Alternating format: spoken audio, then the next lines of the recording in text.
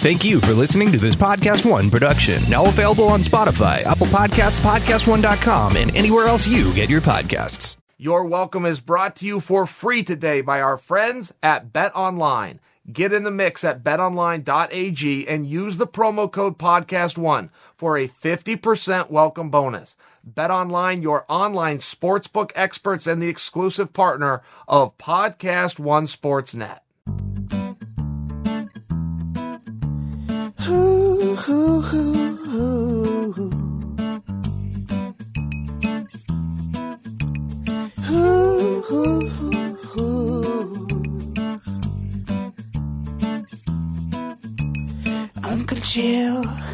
Uncle Chill, there's no bad guy like Uncle Chill.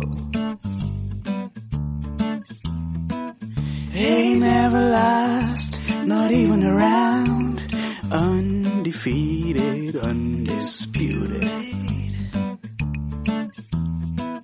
Oh yeah, here comes the bad guy, yeah, Uncle Chill.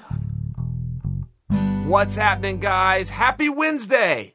And thank you for joining another special episode of Your Welcome. He did it! Tony Ferguson went and made 155 pounds. In the window that the commission would have regulated, which only makes it that much cooler. Look, this is baffling. And there's very few times in life you get to even use that word. It is so confusing. Was this the right thing to do? Was this the wrong thing to do? And I put that in correlation to the fact that he's got to do it again in 2 weeks. This is weird. Or is this super cool? I mean, it's one of these things where you're stuck not being able to identify exactly why this happened. This speaks to an internal code about Tony. This has nothing to do about money. This has nothing to do with fame or competition, or fans, or media. This is an internal reflection into Tony Ferguson. You're either a good guy or you aren't. You're either a man of your word or you are not. I've talked to Tony privately a couple of times about his success in this sport. And his answer is so fast and so simple. It's not deep and complex and sophisticated. Mental toughness. West Coast mental toughness. I've asked him multiple times, trying to gain some insight. You know, maybe something I could use as an athlete. Maybe something I could pass on to somebody as a coach. That's all I get out of him. Mental toughness. This was mental toughness. This had nothing to do with anything else. Look, if you're solid, you're just a solid guy. You do things for credit or you do things for attention. That's okay too. But that's a little bit different than what we saw here. This was about none of those things. This was about a guy who said he was going to do something. He did his part. You control what you can control. And those are nice words, but as human beings, we generally don't do that. We let something else affect us. Something from the outside affects what we do and how we do it. Tony Ferguson controlled what he could control. Said he was going to make weight and he made weight. I met a guy one time, and he was a big money guy, and he gave a lot of money away. And I said, that sure is a cool thing to do. And he corrected me. He said, no. He said, a lot of people say that, and I appreciate it. He said, but I actually do it for me. I actually do it selfishly. It makes me feel good. I don't actually give that money away to help someone else. It makes me feel good. Okay, that's a very interesting concept. But I tie that in because you're talking about an internal code. A guy's either solid or he's not. Tony Ferguson is solid. I'll tell you, in these weird times where we're not getting a lot of new content, anytime you turn on, it could be a digital device, it could be your television set. You're watching something that already happened. Well, in that vein, Chris Lieben versus Anderson Silva, which happened many years ago, 2007, was just put out. So I saw that fight. I trained with Chris Lieben for that fight. It was Anderson Silva's debut. And we didn't know much about Anderson Silva other than what we read online. Like, he was doing fights in Japan and whatnot that you couldn't even get on TV here. But then you'd check Sherdog the next day, and he won in 11 seconds. And then he fights again, and Anderson Silva beats someone in 21 seconds. And it kept being these fights. He did like 4 or 5 of these that were just remarkably short and fast fights.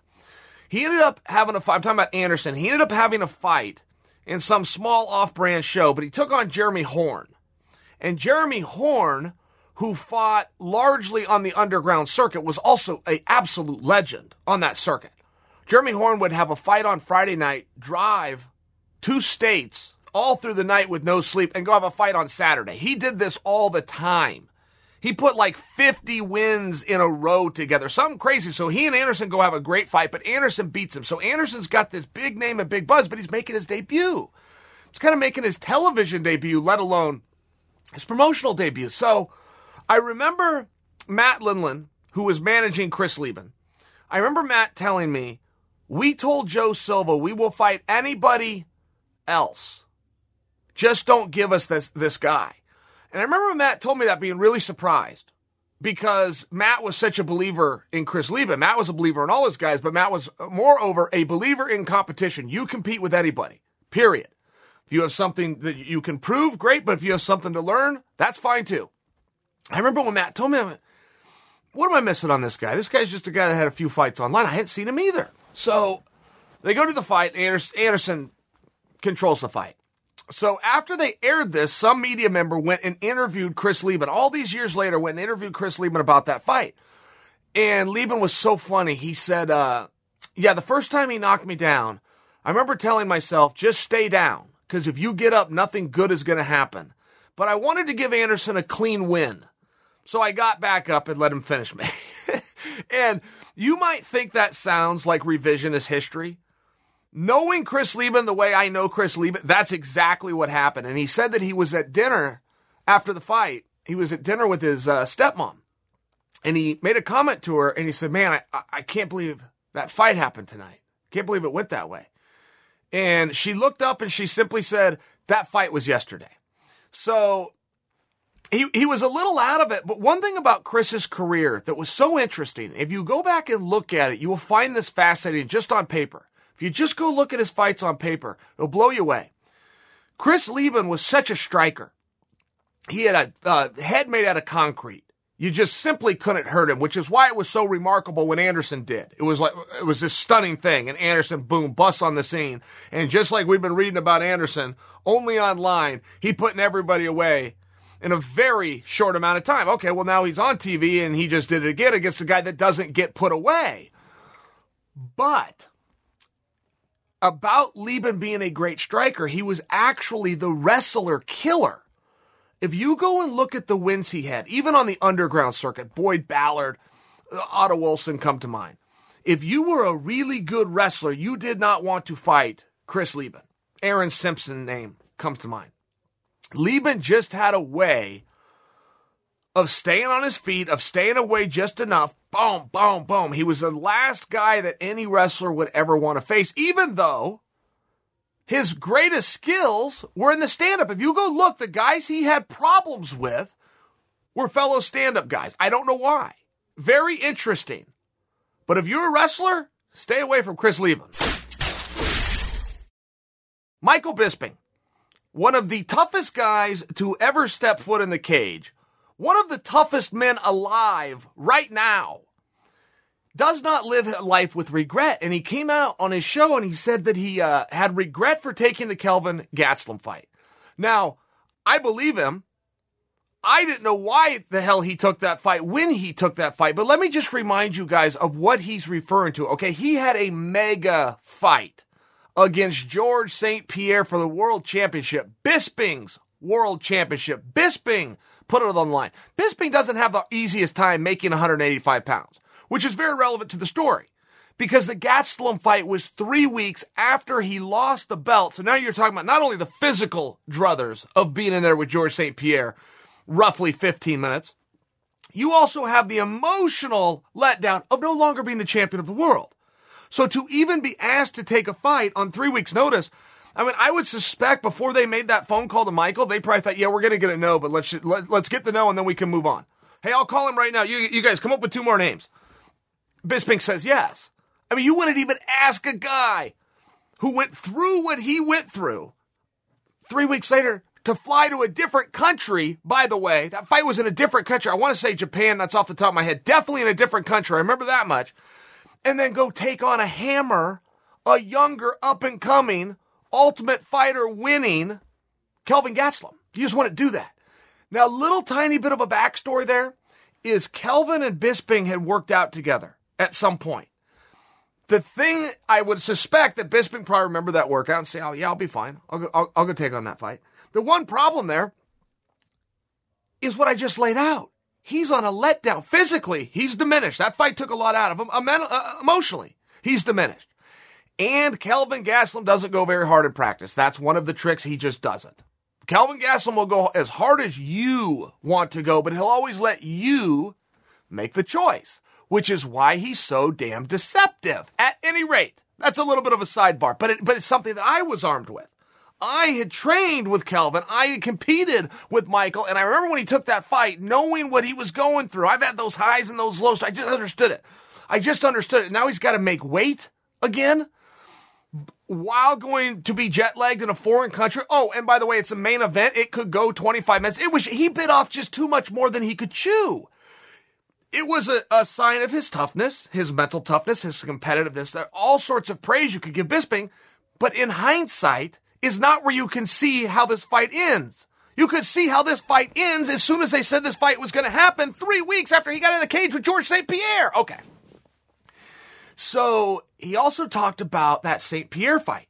He said, look, St-Pierre knew I was blind in one eye, and he targeted that side. And it left me with two questions, two just personal internal questions. First off, did George know that? I would just be curious. Can we confirm that George knew that? I didn't know it. That didn't come out till later. Post-career, Michael's been very open to talk about it and even done some funny stuff with the eye and showed everybody. But what I'm saying is, did George know that? And secondly, if he did, would George be ethically wrong to go after that? And this is very heavy stuff. This is a very heavy topic, right? Eyes are amongst the most important thing. In my belief, because one thing that can't be fixed. They just, science-wise, they just don't have a way to fix eyes yet, to replace eyes, right, of all your organs. So I bring that up because you're talking about something very sensitive, and I'm still left, even the coldness of no. Now, I don't know how you would target an eye that was, I just personally don't have the skills I have a hard enough time finding a guy's head. Usually I would go to the body just because it was an easier target. So to find an eye, I don't have that skill. But if I did, would I use that? And I would think that when you're in a competition in front of the world where one man is trying to hurt you under the unified rules and you are trying to damage him under the unified rules, yeah, I think a guy would. I think if the roles were reversed and we just asked Michael, hey, Michael, if George had an ailment and you knew about it, would have you attacked it, yes or no? And I think Michael would probably smile and say, yes. There's enough uncertainty to go around right now. NetSuite reduces it by giving you visibility and control. With so many critical decisions to make, you need the right numbers, and you need them right now. NetSuite by Oracle, the world's #1 cloud business system. With NetSuite, we give you financials, cash flow, payroll, inventory, and more all in one place. So you have clear visibility and total control of your business. NetSuite customers have the flexibility to work from anywhere with immediate clarity on critical information right at their fingertips. No more guessing. No more waiting. Make smarter decisions with confidence because you're going to have crystal clear visibility of your numbers. Join over 20,000 companies who trust NetSuite to stay in control. Receive your free guide, Managing Business Uncertainty, and schedule your free product tour right now at netsuite.com/Chael. Don't wait to get your free guide and schedule your free product tour at netsuite.com/Chael. netsuite.com/Chael. Dominic Reyes did an interview on MMA Junkie, and he said that John Jones will talk tough on Twitter. He'll talk tough in front of anyone that'll listen to him. But when he's confronted with a contract, he will not sign it. He used the word, he is hesitant. I actually like that he used that word. He said, UFC's on board, and he said, I am on board. Jon Jones is hesitant. Well, first off, let me start at the very beginning with my first thought. Every time Dominic Reyes speaks, every time, I'm interested.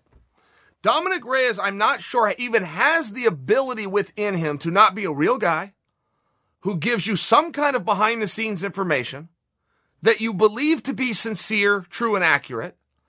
And it's also interesting, which pisses me off about Dominic Reyes because he almost never talks. This guy is batting 100% when he does an interview, and you got to wait a month between interviews. And I don't know why. I don't know if people aren't calling him. I don't know if he doesn't answer his phone. I don't realize maybe he's got an anxiety and likes it and doesn't do it. Maybe he doesn't know how good he is. Dominic Reyes is made to be interviewed, particularly on camera. The dude's handsome. The dude's young. The dude speaks well. Oh, and by the way, he happens to be interesting. It drives me crazy how little Dominic Reyes we have for as good as Dominic Reyes is. I'm not talking about his skills. We got that. I'm talking about coming out and getting people interested. Of course I want to see that rematch. There's no fight for Jon Jones that I want to see more right now than Dominic Reyes. And I feel like I'm speaking for us all. Yes, that's the fight to make. There's no wonder Dominic is now revealing to us that that's the fight they're trying to make. There's no wonder. But it drives me bonkers that Dominic doesn't understand. He's a very interesting guy. I'd be as mad as I want. I'm giving him a compliment. We need a little bit more. Okay, now let's break down what he said. Is Jon being hesitant? Yes, I would take that as sincere. Is Jon wrong to be hesitant? No, I don't think so. I realize that playground rules work. And Jon Jones always comes around. This isn't the first time he said no to something, but then he agrees to it, right? He's the champion of the world that would like to go fight. If he is not offered another fight, he's going to agree. Multiple reasons Jon is going to agree to this. I'm just sharing with you one. If this is the only fight you're getting offered, you're going to have to go do the fight. But if Jon wanted to say, hold on just a second, let me give you another idea, okay? Blachowicz is ever bit the contender that Dominic is, and Blachowicz fought more recently. Blachowicz won more decisively. He's coming off a win. You're asking me to fight Dominic, he's coming off a loss. Not a terrible argument. It's not the world's greatest argument when it's Dom's one and only loss and people thought he won, and by the way, it was for a world championship. But it's not a bad argument. And if Jon said, I'm looking for new blood. I'm not looking to look back at a record that I had where I fought the same guy multiple times. I want to fight the new and fresh guys. It's not a bad strategy, particularly if he added the truth, which is, I barely won that fight. That was a very hard fight. I barely won it. But guess what, guys? I did win it. I did win it. Don't come out and tell me I'm scared to do something that I've already done. And don't come out and think you're going to make a sucker's argument and telling me I can't beat a guy who I just beat. Those are strong points by Jon. I have a feeling he's not making those points. I have a feeling he's probably acting more like, Dominic, come on. Yeah, I had a couple bad rounds. I came back. Give me Blachowicz. There's a real challenge. He's probably trying to play the wrong psychological games. He would be a lot better to come clean because there is nothing wrong with that answer. I barely got through. That was one tough night out. But accept the result because I did get through it, and I'm going to move on. We'll see where all this goes. My larger point to Dominic Reyes. You are doing something wrong, my friend. I don't know if you just don't answer your phone. I don't know if you don't respond to text messages. I don't know what it is, but there's no way that people aren't reaching out to you for interviews. Perhaps you just don't like to do them. Maybe you got a little Nick Diaz inside you and you just don't enjoy doing that stuff. You're very good at it. And every time you do it, you get closer to what you want. You come out and use a word like hesitant. Hesitant is a great word to use about Jon Jones. That's not insulting. There's not childish right there. That's not you crying because you didn't get your way. Hesitant? It's a great word. It made for a great headline. And it made me more interested in a fight that I already wanted to see. Hey, JL, Leighton here. Got a question about a podcast that you did a couple of years ago. Since there's nothing going on in MMA, I thought maybe we'd reminisce a little bit. It's about your interview with Rainn Wilson. Really enjoyed that interview, and I know you were really excited to do it as a fan of Dwight. I think that might have been the first interview that you did for a celebrity, maybe outside of the world of mixed martial arts, and I'm just wondering how that had an effect on your podcast career, and if you have any stories that came out of that interview. Thanks so much. Yeah, worst interview I've ever done. And to your point, I'm going to use this in my defense. I think that was the first interview that I had ever done. I'm not an interviewer. I didn't know this about myself until I tried to interview people, but I'm not an interviewer. I like to have a conversation. Hey, how's it going? Boom. Guy takes it from there. Boom. I fire back. I don't like to be the FBI that goes through the questions, and once you get your answers, you hang up and you move on. So, Rainn Wilson, Dwight Schrute from The Office, I couldn't be a bigger fan. Like, I've had a fantasy that if I ever met him in real life, I would walk over and I would just say 2 words, which is thank you. I have found so much entertainment for him. I have found him so funny. So he's managed by Mark Schulman. I work with Mark Schulman. So I go to Mark, hey man, I got a podcast. It's really big. Rainn, Dwight, right, was just starting a brand new show, an ABC show. I'm losing track of what it's called in my head, but he was out there doing media. I said, you got to line this up. I'd love to talk to this guy, put his show over. It's going to be fun. So I don't know him though, right? I don't even know him as Rainn Wilson. I know him as his character, Dwight Schrute. So in other words, I don't know very much. So I go do research and I stumble on something called Wikipedia, which is on something called the internet, which is apparently not accurate. So I took notes based on what was on his Wikipedia page, wrote them down, and asked him the questions. They went terrible, and he continually corrected me that is not true. At which point I never fessed up to where I got the questions because I'm well aware that you can't just trust what's on the internet, let alone Wikipedia. I just thought for a guy of his level, he would have taken the time to go in there, or someone on his team would have taken to go in there and correct it. Apparently I judged that wrong. So then out of nowhere, because all of the questions I have, he's going, well, I don't know where you got that. Well, that is inaccurate. Everything's going wrong to a guy who I wanted to impress. So then I, out of nowhere, realize, it just jumps in my head, a clip that I had seen on the news earlier that day about fracking. I don't know what fracking is at the point that I asked the question. It has something to do with something and it goes into the ground. It really doesn't matter. I heard the word fracking and it just out of nowhere comes out of my mouth and I go, what do you think about fracking? To which he calls me on it and goes, well, that's a weird topic change, but... And he answers the question. And I remember actually my hands were actually sweating. The interview went so bad, I never went back to Schulman to go, hey man, it was really great. Here's a clip. Could you have him tag me on Twitter? I let it go. I know Schulman would have heard it. I know Schulman would have thought I was a doofus. I knew to never ask Rainn Wilson to be on the show again because he thinks I'm a doofus. And I thought it was behind me, but you brought it up, and that's what happened. With currently no NBA, no NHL, and no MLB, you might think there's nothing to bet on. Well, you would be wrong because our exclusive partner, BetOnline, still has hundreds of events, games, and props to wager on, from their online casino to poker to blackjack. Let them bring Vegas to you. If you're missing the NFL, that's no problem. BetOnline has live daily Madden NFL 20 simulations you can wager on. If you're into the entertainment betting, you can also still bet on Survivor, Big Brother, American Idol, stock prices, and even the Nathan's Hot Dog Eating Contest. Guys, they're open 24 hours a day, and it is all online. Visit the website or use your mobile device and join today to receive your 50% welcome bonus. All you have to do is use the promo code PODCAST1. BetOnline, your online wagering solution. So right around the corner, April 26th, Submission Underground's coming back. Incredible card, but let me just talk about the main event real fast. We got Vinny taking on Craig. Now, this is the match that has to happen. And there's no promotion here. I'm just filling everybody in. This match has to take place. It would be a travesty.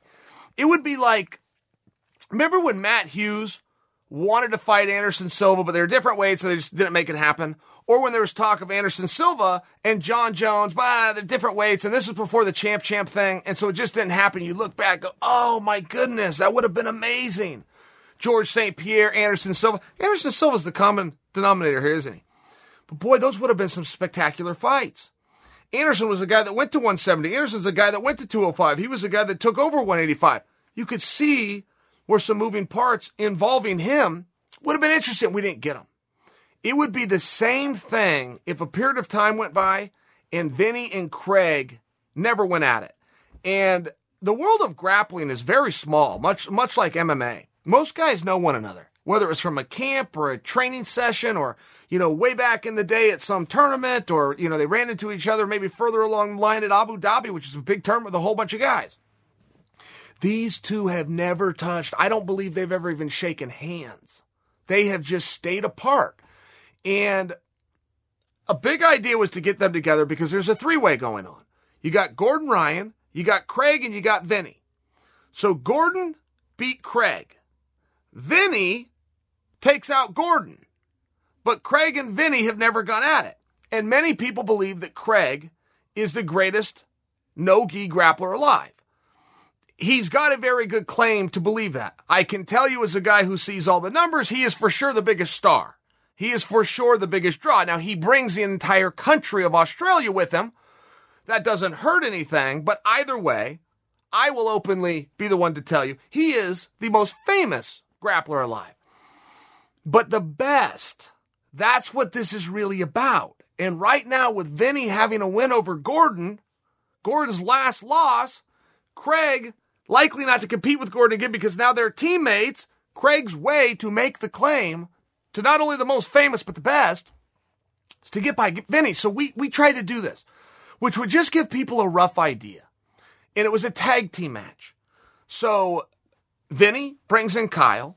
Craig brings in Nikki. They do a tag team match. So whatever happens in that match, you're not really going to be able to go, okay, it's Craig, he's the best, or okay, it's Vinny, he's the best. But you're going to get a glimpse. You're going to see them at some point get entangled. We do the match. Nicky Rod starts. Vinny starts. They never tag out. Craig never enters the competition. He stays in the corner the whole time. For the overtime, Vinny tags out, Kyle comes in. So 3 of the 4 got in there, but the big experiment, the big hope that these two guys who have never touched, hello, I'm Vinny, they've never touched, are finally going to go out and compete on some level. So this doesn't happen. And Craig comes back. Craig's still lighting the world on fire. And Vinny's going, hey, I get it. And I know that was supposed to happen, but I was in there and he never tagged in. And Vinny's right. That is exactly what happened. It's really nobody's fault. The athletes kind of felt bad about it and the crowd wasn't overly thrilled. I'm looking back. The rules were followed. This isn't really anybody's fault, but let's put you guys in there without tag team partners. And they both agreed. We realized what our obligation was to the fans. We fell short. We agree. There was no negotiating by either one of them. And they both are in powerful spots to start being jerks about it. Both of them go, no, this is for the fans. You guys want to know who the best in the world is? Craig Jones sits back and goes, I do too. And Vinny sits back and goes, me too. Now this is going to be hard. It's going to be hard on us. It's going to take a lot of training, a lot of effort. There's a lot of pressure and a lot of eyeballs, but we will put it on the line. And that is what I am most looking forward to. Then if you get into the X's and O's of the match, Vinny has a size advantage. But Craig's pretty wiry. Vinny was focused on MMA. Craig's been focused on grappling. Craig's grappling is very unique, but it is leg lock heavy. Vinny is a leg lock master. Now, Craig would qualify as a leg lock master too. But Craig is so offensive with his leg attacks. Vinny is a master of defense just naturally. On top of being an expert, just naturally, Vinny's body moves and bends in way. I mean, his leg will bend in a way that would snap most people's. His facial expression never changes because it doesn't hurt him. It's a very, very interesting match. And it's going to happen on Sunday. You're listening to You're Welcome with Chael Sonnen. Listen up. Do you own or rent your home? Sure you do. And I bet it can be hard work. You know what's easy? Bundling policies with Geico. Geico makes it easy to bundle your homeowners and your renters insurance along with your auto policy. It's a good thing, too, because you already have so much to do around the house. Go to geico.com, get a quote, see how much you can save. That's geico.com. Geico.com. Right Guard recently sent me some of their extreme antiperspirants and aluminum-free deodorant. And I got to tell you, I'm a fan of both. Right Guard formulas are designed to defend against sweat, odor, and stains with up to 72 hours of protection.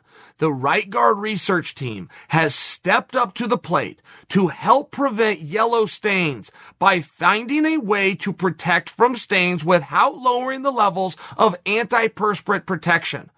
Gone are the days when you have to choose between a fresh feeling and a yellow pit stain throughout the entire antiperspirant line.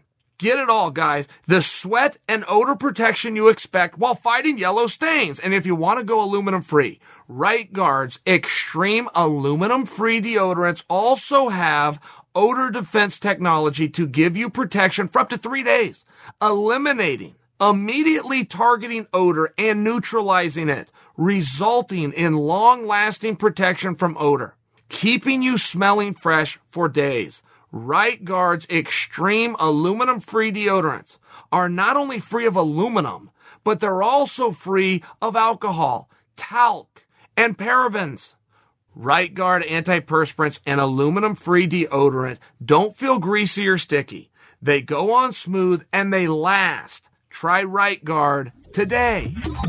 Now back to Your Welcome with Chael Sonnen. News came out that Amanda Nunes had pulled off of her May 9th fight with Felicia Spencer. Well, let's unpack this just a little bit, because while that is true, I feel that it's a little bit misleading in this way. Let's start with Amanda. So Amanda says, I'm not going to do the fight.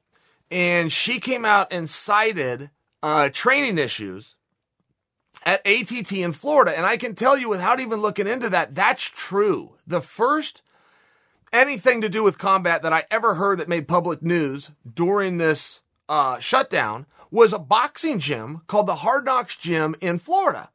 And it was just a boxer that had a key to the gym and went in by himself to catch a workout. Hit the bag, shadow box, jumper, solo workout. 2 police officers showed up and removed him and sent him home. Now, parlay that over. I talked to Colby Covington, ATT, which is about 20 miles from where this boxing gym was at. He says they have 2 police officers show up every single day to the American Top Team and clean the place out. Every day, without miss. They try to get around it. They try to go get a workout. Police show up. Police throw them out. Everybody's friendly. It's just a daily habit 7 days a week over there. So Amanda, who trains at the ATT, when she comes out and says, look, I'm having a hard time getting workouts, I just personally knew without her saying it, yeah, I bet that is a struggle right now. So Errol Hawani looked into it a little bit and went to some teammates and training partners of Amanda's, and they said, well, she's also got a nagging injury. That's a quote, nagging. So did she pull out because of the training? Did she pull out because of the injury? Do we really need to get to the bottom of it? I don't think so. The bottom line is the champ said she's not going to do the fight, but here's where I said it's a little bit misleading. They're looking to reschedule the fight, according to her opponent, Felicia Spencer, for June. So 1 month later. So whatever the injury is, nagging sounds like the right word. If you could be ready to go in a month, it sounds like nagging is the right word. And if you're having a hard time getting workouts, but you're starting to figure out something in between, what most people are doing is just going to their garage.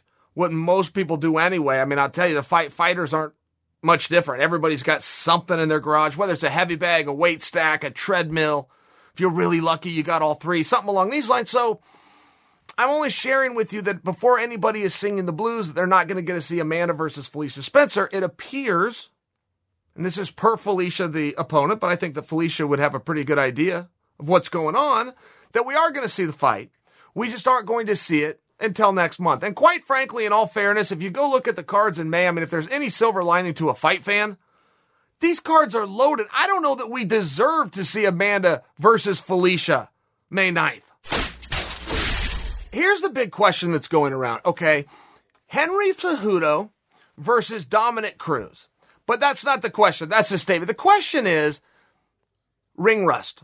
Dominic Cruz has been out for 3 years. Does ring rust matter? Now, if you ask anybody else in the world, and they don't have to be a competitive athlete who's tried to do this, you can ask a fan who sat back and observed this. You can ask a trainer who's tried to bring somebody out after 3 years. You can ask promoters who have booked fights, media members that have covered fights. If somebody sits on their ass for 3 years, yes, ring rust is a really real thing. Now, ring rust is largely a very kind excuse. The truth is the guy's just not as good as he used to be. That's the truth. However, with a little practice and getting back in the groove and putting a little time back into the game, you can then refine those skills, which is why somebody's able to look back and go, no, that guy's not terrible now. That guy was just rusty. Okay, great. It's a very nice way of covering one of your favorite fighters' poor performance. But where that becomes a problem with Dominic Cruz is Dominic is the most vocal guy in history to refuse and reject the idea and premise and excuse of ring rust. He used himself as the guinea pig. He sat out for 3.5 years, had 3 ACL surgeries, came back, fought the number 9 guy in the world. I can't remember the gentleman's name. Japanese fighter who was on a run. And he was supposed to run through Dominic. This was supposed to be the guy's big coming out moment. Dominic beat him in 22 seconds. Sat out for 3.5 years, comes back, beats a number 9 guy who many believe to be the future of the division, the future face of the division. I can't remember the guy's name. I don't mean there's a knock on the guy. That's just what Dominic did. So now he's facing 3 years as opposed to 3.5. So now that we have all the pieces and the logic, you form a decision. Is ring rust a real thing? Before you say it, yes, I'm thinking it too. At some point, Father Time will just bite you in the ass. Dominic might have done that in his earlier years. Now he is in his 30s. Can he do it again? Well, we don't know. In all fairness, it is a question, but you're now questioning a guy who's already done something worse, which was 3.5. 3.5 years out, come back, goes on a streak, grabs the championship of the world. It's very interesting in that regard. Now, that's before we get into the X's and O's of the fight. I think it's also a fair question to just ask everybody, hey, do you like this fight more for Henry? Henry versus Dom, are you more excited to see that than you were Henry versus Aldo? Aldo is likely to not get that opportunity back. There was a lot of things that fell into the right places for Aldo. And I was a supporter of that fight, but I realized I was on third base wearing a catcher's mitt. Most people did not agree with me. They were talking about the Peter Youngs and the Corey Sandhagens. I got no problem with any of that. Those are great talks to be having. But the X's and O's of this fight are a little bit more complex. You can talk about Henry in that Olympic championship all you want. He does not use his wrestling skills that much. He is not as refusal to use them as, say, a Yoel Romero. Henry would like to use them. Henry does like to be on top. He just has some other skills. He also keeps range. One thing, if you want to use any wrestling, you have to take all the range away. Well, with Henry striking, he likes to keep some distance, which works against himself if he wants to be wrestling heavy. Okay, fine. I just want to offer for you, before you say Henry's going to throw Dom down, get on top of him, and beat him up for 5 rounds, Henry doesn't do that to a lot of guys, and Dom has never had that happen to him. So I would just ask you, with what evidence are you coming to that conclusion? Even though you may turn out to be right, I would still ask you, if we're having a conversation beforehand, with what evidence do you believe that Henry's just going to take him down? Okay, now, let's say, so you concede to me. You go, all right, it's a stand-up fight. Well, that's where things get pretty interesting too. I don't know that Henry has had much of a striking deficit with anybody. I think in the first fight he had, or the only fight he had, with Joe Benavidez, it was largely stand-up. I think in the first contest where he had problems with Demetrius Johnson, it was largely stand-up. I understand those things. But Dominic Cruz, to argue the other side of the coin, has only lost one stand-up battle of his life. The only fight Dominic Cruz has ever lost that was because of what happened on the feet was to Cody Garbrandt. I don't know with what evidence you could come in and say that Henry is going to go pick Dominic apart, unless you just watch that fight and you want to hang your hat on that. I couldn't stop you from doing it. And guys, I'm not attempting to influence you on who you think is going to win this fight. I'm just trying to get you very excited because this fight is right around the corner. And this is an extremely competitive fight. And anybody that's counting Dominic Cruz out ahead of time, Dominic Cruz has never been counted out in his life. For some reason, he's put in this weird position where he's just supposed to go in and fall down. He hasn't fallen down for anybody in his life. I would come back to my question to you, with what evidence, historically speaking, history being our greatest trajectory for the future, with what evidence? You pick Henry if you want. You pick Dominic if you want. But I would love a follow-up argument. How? Why? And based on what? Joe Rogan took some heat. Joe Rogan was on his podcast, and he was talking about how many times he'd been tested for COVID-19. And it was a lot. He was saying, for the last X amount of time, I've been testing every 2 days or every 3 days. And I really saw the intelligence to what Joe was saying. One of the big problems where people are saying, go out and get tested, and you're hearing a lot of this, go out and get tested. There's two questions that I would have, and there may be an answer to them, but my two questions would be, first off, why are we getting tested for something that you're openly telling us you don't have a cure for? And I've asked that question. I've gotten a pretty good answer that I've accepted, which is, no, you need to know if you have it so that you can isolate so you don't pass it to somebody else. Okay, that makes sense to me.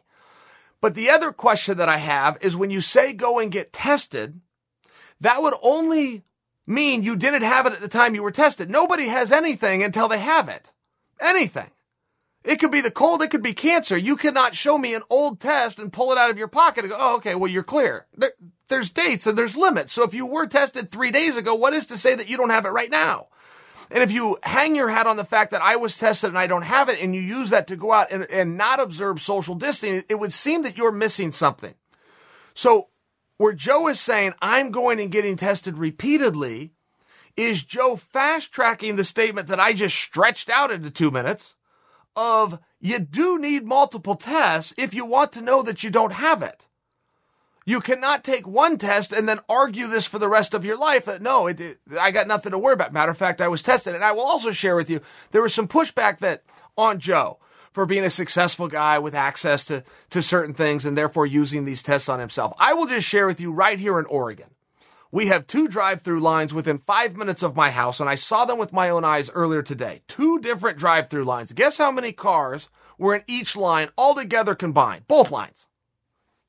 None. Nobody was used. So this make-believe myth that there aren't enough tests to go around for people who want to be tested, I can't speak for where you live. I will just tell you, in Oregon, that is not a reality. And if Joe Rogan wants to be responsible because he's doing a podcast right across from somebody and wants to make sure that he can't contaminate them, I do think this would be a case of, good job, Joe. That was a smart thing to do, Joe. Not a moment to pick on Joe. Tyron Woodley and Izzy Adesanya started going at it. I mean, that one kind of came out of nowhere. And Woodley wasn't kidding, but let's say that he was. If you're looking for headlines, which are very easy to get right now, if you are a fighter and you are not in the headlines, you have done something wrong. When there is no fights going on and nothing to talk about, it is extremely easy to capture a headline. Most fighters are looking at this and saying, there's no fights going on, there's nothing happening, therefore I shouldn't be talking about anything. So I don't think that Tyron was having fun, but let's just say if Tyron was just looking for a headline, Adesanya is the perfect target because he is the champion of the world. He's the best fighter competing today, and he will always respond. If I wanted to be in a headline right now with Izzy Adesanya, he will make it happen. Believe me, he will not let anything just slide. Don't forget that he just fought Yoel Romero, who was coming off a loss and was not the true number 1 contender because he told Dana White, I want to fight that guy. Don't hold me being champion against me. I'm in the fight business. There's guys here I want to fight. I came into the right line of work. Don't punish me because of my success. Okay, but you're now seeing who a guy is. So if you want to get in somebody's wheelhouse, go after Adesanya. He'll let you in. Here's what's going to piss you guys off. Tyron Woodley would be a very hard match for Adesanya. And Tyron laid out his case. He goes, look, Adesanya doesn't like power. Now, Tyron has seen something that I'm not. I have never seen Izzy shy away from power, including 20 minutes of sparring footage that I caught on the internet of Adesanya going toe-to-toe with Rumble Johnson. I've never seen what Tyron is speaking of. But if you do want to talk about somebody who's compact, that's Tyron Woodley. If you want to talk about somebody who greatly understands the footwork of his opponent, I'm talking about Tyron, but I think I have evidence if you just go back and watch not one, but both of his fights with Wonderboy Thompson. If you want to talk about somebody who has power, let's say Tyron's right on that argument. Tyron fits that bill. Not to mention he's got a great grappling aspect and he understands 5 rounds. Look, Tyron Woodley is a hard fight for Izzy Adesanya. One of the harder fights, as a matter of fact. I would go that far. That would be one of the harder fights. The hardest guy to fight is always the guy one weight class below you. He's just a little bit faster than what you're used to, and he can go just a little bit longer because he's carrying around a little bit less weight. So his endurance lasts a little bit less. It's just the hardest guy to go with is always the guy one weight class below you. I'm not suggesting for you this fight is going to happen. I'm unpacking an interview that Tyron had talked about, so let's move on, because he said Adesanya's down the road. He said, matter of fact, I'm not leaving 170 pounds till I do 4 more fights. So there's 4 guys, 4 specific matches that I need to do before I can hang my hat and say, I've cleaned out the division. He did not list who those 4 guys were, but if you back up to some other Tyron interviews as recently as 3 weeks ago, he has made it very clear. List number 1, Colby Covington. I think that Tyron in many ways has lost interest in Leon Edwards. And in fairness, I'm not sure Tyron was ever interested in Leon. It was just what was being offered to him, and he wanted to go out there and get a match in, and he was going to take on Leon. He said, I'll do it. I did my part. Show didn't happen. Okay, great. Let's move on. Colby, you're up. I think that that's the way it played out, at least in Tyron's mind. So let's say that he goes into Colby. Let's just say that he goes into Colby. Whoever comes out of that is going to qualify for a world title fight. Qualifying for a world title fight and getting the world title fight are 2 different things, but that's also a discussion for another day. I believe that Tyron in a perfect world would have his Colby match. He would have his Kamaru match, and I don't think that anybody would want to leave without trying to get a little shine off of George Masvidal, and he would likely try to anoint George to a number 1 contender, but now I'm guessing a little bit. I'm guessing who these 4 guys are. And I'm not eliminating Leon Edwards because Leon isn't a straight-up stud. I'm eliminating Leon because I don't think that's how Tyron views him. And if Tyron is now saying there's 4 guys, I'm curious who those 4 are. I know I'm right on Colby, and of course, we know he'd like to get the Usman back. Does he then think he needs to have match number 3 with Usman, do the trilogy fight, prove his point, get 2 to 1 and move on? I don't know. I'm curious. I'm not here to tell you or to start something between Tyron and Adesanya. They've done that themselves. I am here to share with you, should that match come about 24, 26 months down the road, that's a close fight. Cowboy Cerrone taking on Anthony Pettis, part 2. Now let's back up to the first one. Okay, at the time that fight happened, that fight had to happen.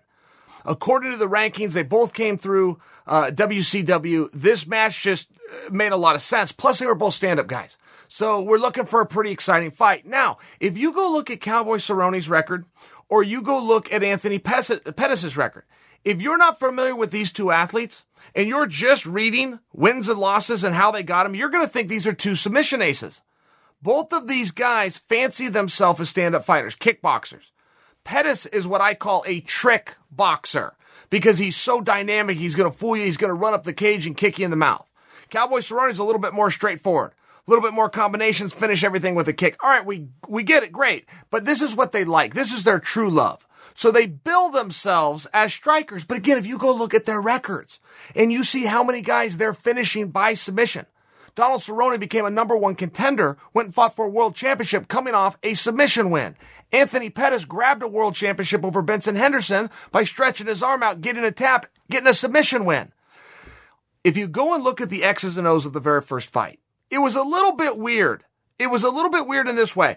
Anthony Pettis came out and he landed a big body shot. And they called it a kick, but if you rewatch it, I mean, it was almost a knee. It was almost a knee to the side, a very pointed attack right into Donald's ribs. And Donald's trying to fight through it, but you can tell he's not even breathing the same. His body language has changed. His hands are coming down. He's trying to maintain and stay in this fight, but he wasn't able to collect himself. Once Pettis read this, he was able to come in with a switch kick, boom, go right back to that exact same spot, take Cowboy down, double him over, ground and pound, referee has to call it off. It was one of these fights, though, where you want to give Pettis the pat on the back. You want to say, hey, great job, great night. But there's your evil side that also wants to tell Pettis, but I don't know if you could do it again.